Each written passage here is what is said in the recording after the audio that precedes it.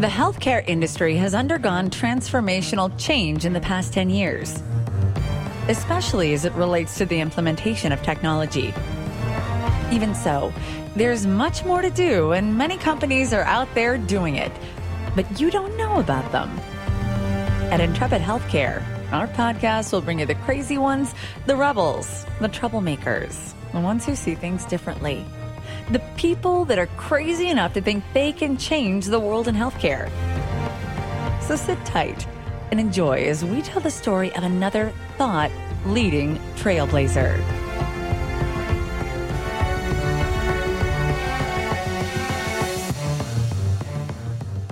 Welcome back to Intrepid Healthcare. I'm your host, Joe Lavelle, and I'm really looking forward to this conversation with another trailblazing innovator whose new book will help us all in our search for the perfect healthcare system. We're going to get right to it today. We're joined by Mark Britnell, chairman and partner of KPMG's Global Health Practice, and more importantly, author of In Search of the Perfect Healthcare System. Mark, welcome to the show. Good morning, Joe. Thank you so much for making the time to be here today. Before we start our discussion, could you take a few seconds and tell the audience about you and your background? Of course. Well, I spent the last 26 years of my career, in fact, all of my professional life, working in healthcare. I was a product of the fast-track NHS management training scheme and became, I think, the youngest chief executive of one of our largest teaching hospitals, the University Hospital Birmingham, where I spent 8 years helping to build what is the singularly largest hospital in the history of the National Health Service. I then went on to lead the NHS from Oxford to the Isle of Wight, and I became a Director General for the Department of Health in the NHS before leaving 6 years ago to join KPMG as the Global Chairman and Senior Partner for Health. And over the last 6 years, I've had the pleasure and privilege of working in 60 countries on about 200 occasions. So each year visiting between 30 and 35 countries to support our member firms and, of course, to serve clients as well. Great. Could you also take a couple minutes and provide our audience with a 10,000-foot overview of your book, In Search of the Perfect Health System? Well, 3 years ago, two colleagues, Lord Nigel Crisp and Sir Robert Naylor, who are great healthcare friends, suggested that I write a book. And of course, during all my country visits, I scribble notes down on planes, trains and automobiles. And last year, finally decided to commit to writing a book. The book is my observation of a health practitioner who now leads a successful global health practice looking at countries, not clients, of course, because of confidentiality. And the book is split into 4 parts. The first part looks at 12 facets of high-performing health systems around the world and comments on the countries that are developing those. The second part of the book looks at 25 countries, roughly half of the countries that I've worked in, and tries to be even-handed looking at the pros and cons and the strengths and weaknesses of those systems. The third part of the book looks at 7 global tectonic forces at play in healthcare, ranging from future workforce availability, the power of patients, the paradox and nature of change, climate change and sustainability, aging in universal healthcare, to name but a few. And the final chapter, which I think is suitably entitled We Wouldn't Start From Here, looks at some of the future near emerging trends and pinpoints 5 in particular that I think will have an impact on global healthcare sooner rather than later. I've written the book from a practitioner's perspective, and every chapter your audience will be pleased to know can be read in the time that it takes to drink a cup of coffee. It's designed to appeal to executives and clinical practitioners who are very busy in their professional lives and haven't got time, dare I say it, to read great big academic tomes. So I hope that people will pick up the book. I'm pleased to tell you that we've already received over 340 million impressions from the 4 countries that I've launched the book in already. And those countries are England, India, the United States and Canada. And I'm now off over the next period until Christmas to launch the book in Australia, Hong Kong and China, where I'm pleased to report the Chinese like it so much they're having it translated into their language. So I'm very excited about that. Great. One of my mentors taught me to put the cash register at the front of the line, so let's do it this way. What does the perfect healthcare system look like? Well, to save your listeners the trouble of reading the entire book, although of course I hope they do, I conclude there is no such thing as the perfect health system, but there are brilliant examples of excellent health in healthcare around the world.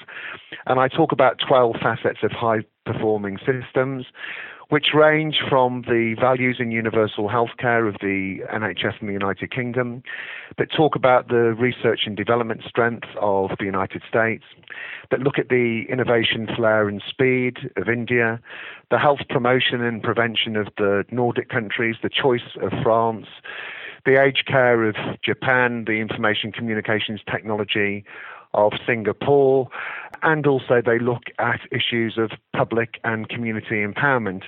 And specifically, I look at examples in Brazil for great community empowerment. I look at Australia for great mental health care. And I also pinpoint exciting developments in Africa where patients are being used as partners in healthcare and communities as carers.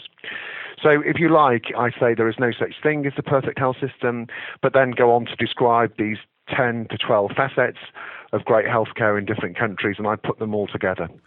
What are the best lessons, Mark, that we can learn from healthcare systems around the globe? Well, that's a great question. It's also a big question. I think there are 2 or 3 key messages that I try to preach. The first one is that we all have something to teach and something to learn, both as individuals, as organizations, and also as countries. And my book tries to be even-handed with the facts and the observations and practices that I've engaged with and observed, and tries to infuse the reader to take inspiration from great healthcare around the world. So the first conclusion is that we all have something to teach and something to learn. The second conclusion following on from that, Joe, is given that the health industry is the second largest global industry on the planet, second to only agriculture, we don't do a great job of learning from each other and trying to implement and execute what works. So I call in the book for new learning, and more than new learning, new cooperation and collaboration, because we all die of similar conditions and diseases. There are more similarities than differences in health. And other industries such as defense or telecommunications or energy and natural resources both manage to collaborate and compete, and we don't seem to do that very well. The third broad conclusion that I draw is looking at innovations that have been adopted at scale and at speed quickly. And of course, when you think about the changes in the Chinese health system and their reforms, or indeed the reforms in the United States of America, they do often take at least a decade to materialize. And what I do in my book is look at changes which occur more quickly than that, so that practitioners aren't left thinking at the end of it, the read that is, what should I do, that they are directed to practical examples of change that's happened and benefited patients and population health. Mark, how does the U.S. healthcare system compare with other countries? Well, in one sense, we know that it is a global research and development powerhouse. America spends more on health research and development than all of the European Union combined. It also has more Nobel Prize winners in pharmaceuticals and medical devices than any other country. So in that sense, it does remarkably well. But of course, you pay for that at a high cost. Your GDP spend at nearly 18% is the highest in the world. Your average life expectancy is 2 years less than the OECD average. And therefore, I think a lot of value is destroyed or not created and captured in the American healthcare system. Now, I'm not telling your listeners anything they don't know, but I do think there are examples of great integrated health systems, such as Geisinger, which I talk about in my book, which thrive almost in spite of the American healthcare system. I note that the Affordable Care Act is trying to make progress, but also remark on the very high costs of that reform program as well. And of course, that reform program is still a work in progress. I talk about the asymmetries of power between patients, health plans, and health providers. and talk about the need for better integrated care as being better to produce higher quality care at lower costs. I think everyone knows that often American healthcare innovates very quickly, and some parts of America adopt new technology more quickly than other parts of the world. But the system is fundamentally fractured. It is deeply divided. It is politically toxic, and therefore I conclude that I hope that these reforms will change healthcare for the better, because I don't believe so much political energy will be spent on this matter again for another generation or so. But I still think, in spite of 17 million people receiving extra healthcare insurance, actually making changes inside the health industry itself will take more time, effort, and energy. So, in a sense, that's a short answer to a very big question. People still look at the United States and, I think, congratulate its innovation, but also look at its dysfunctionality as well. So, as I said earlier in the interview, every country has something to teach and learn, and that surely applies to the United States of America as well. Besides the innovation engine, what are some of the positive changes you've seen in how the U.S. is looking to reform our healthcare system? I think there are three big changes that I see that make sustainable change stick. The first is to make sure that any integrated care or coordinated care is coordinated and integrated from the patient's perspective. All too often we have organizational changes, mergers and acquisitions that pretend to improve patient pathways, but often try to protect the status quo. So the first point is, to make sustainable change happen, you have to build it from the patient's perspective. Secondly, you need to give clinicians great tools and techniques to understand and implement change, specifically in terms of Six Sigma and Lean, but also to make sure that clinicians have a much better understanding of process flow and health system and ecosystem development. And thirdly, we need health executives and leaders who are capable of not only leading their own organizations, but putting their leadership of that particular organization in wider context of the health system or region in which they operate. All these three changes are easy to say and very difficult to do. But in all of the 60 countries that I've worked in, I find that these three common characteristics secure sustainable change, or at least stand a much better chance of securing sustainable change than fashionable theories or new fad and fangled ideas. Great. Thanks for that, Mark. What are some of the most important areas in which the U.S. leads the healthcare innovation? I think it's around the work that, say, for example, Virginia Mason has done in safety science.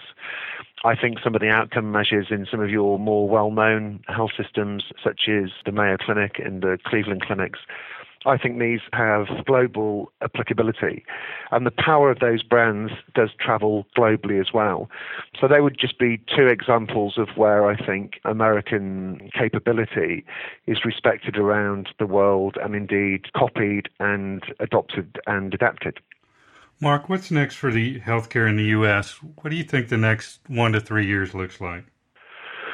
Well, that's a great question. And of course, I spend a lot of time working through the middle of America and on its east and west coast as well.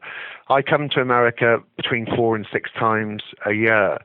And to be honest with you, when I ask health executives and clinicians what's going to happen, they often say you'd either have to be a fool or a genius to predict how the Affordable Care Act and the industry will translate and transform in the future. So certainly as an Englishman, I'm not going to fall into the trap of giving you a clairvoyance answer. There are 3 clear trends that I see that I think will survive any political reform or economic cycles. And they are, first of all, the convergence around value between payer and provider.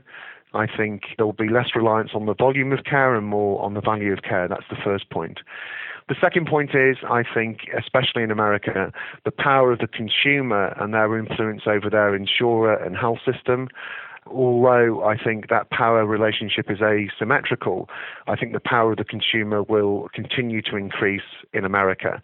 And that will mean that new forms of healthcare, which are enabled by technology around retail care, as we're seeing now with the likes of Walmart and others, I think that force is unstoppable. And thirdly, I think there will continue to be a downward pressure on cost and prices. And although, of course, the economic growth of America is still relatively modest, I think you will see pressure from consumers and employers to make sure that America doesn't slip back into volume-inspired and fueled cost growth above normal lines of economic growth. Now, we do know, of course, that in recent surveys, healthcare inflation has dropped to 4%. That's still, of course, about 2% greater than your national growth. But I expect over the next 3 years that conversation to continue and to become more active. So I think there'll be attempts to cost restructure, there will be more mergers and acquisitions, and I think the industry will continue to consolidate. Some, of course, argue that's business as usual. I think it's the beginning of a trend that will continue in terms of the pursuit of value-based care. Great. Thank you so much again for those great observations and looking into your crystal ball. Mark, what have we missed? What else will a reader of In Search of the Perfect Health System learn? Well, I think one of the most interesting things about the book, and this is what people have told me, is that we know a lot about European systems. We know a lot about North American systems. A lot's been written about these systems over the decades. But what's quite fresh, I think, and forward-thinking in my book, or at least I hope it is the concentration on the East and the way that they are starting to adopt and adapt innovations from elsewhere. But increasingly now, I think the West has more to learn from the East and vice versa in some respects. So I hope when people read the book, they will appreciate that I start my first 9 chapters are about countries in the East and what we can learn in the West from them. And as I say, I've been told that's a very refreshing perspective and something which people haven't really stopped and thought about before. So I think that's quite new in the book, and certainly I think it will give the readers and your listeners a great cause, I hope, for excitement and some inspection. Great. Mark, as we wrap up here, before I let you go, where can people go to contact you and learn more about the book and purchase the book In Search of the Perfect Health System? Well, if anybody wants to email me, I'm at mark.britnell@kpmg.co.uk. I'm based in London and spend probably 1 week in 4 in England. Obviously, I'm travelling the rest of the time. If they would like to order a copy of the book, they can go to Palgrave. The publishers are Palgrave Macmillan. You can go to the Palgrave website and order from there. And of course, there's always Amazon and other outlets such as that. It's, I think, selling well, and it's important for your listeners to know that I'm not making any money out of this. I survived prostate cancer at the age of 42, and all of my personal royalties are going to my charity, Prostate Cancer UK. So you can not only read the book and hopefully be educated, you can also contribute to a very good cause as well. Mark, I read it. It's a great book. I highly recommend it to all our listeners. Buy it, read it. After you get done reading it, pass it on to a colleague. That's the way we're all going to learn and make a better healthcare system. So, Mark, it was so great to have you. Thanks for stopping by and sharing your great wisdom with us.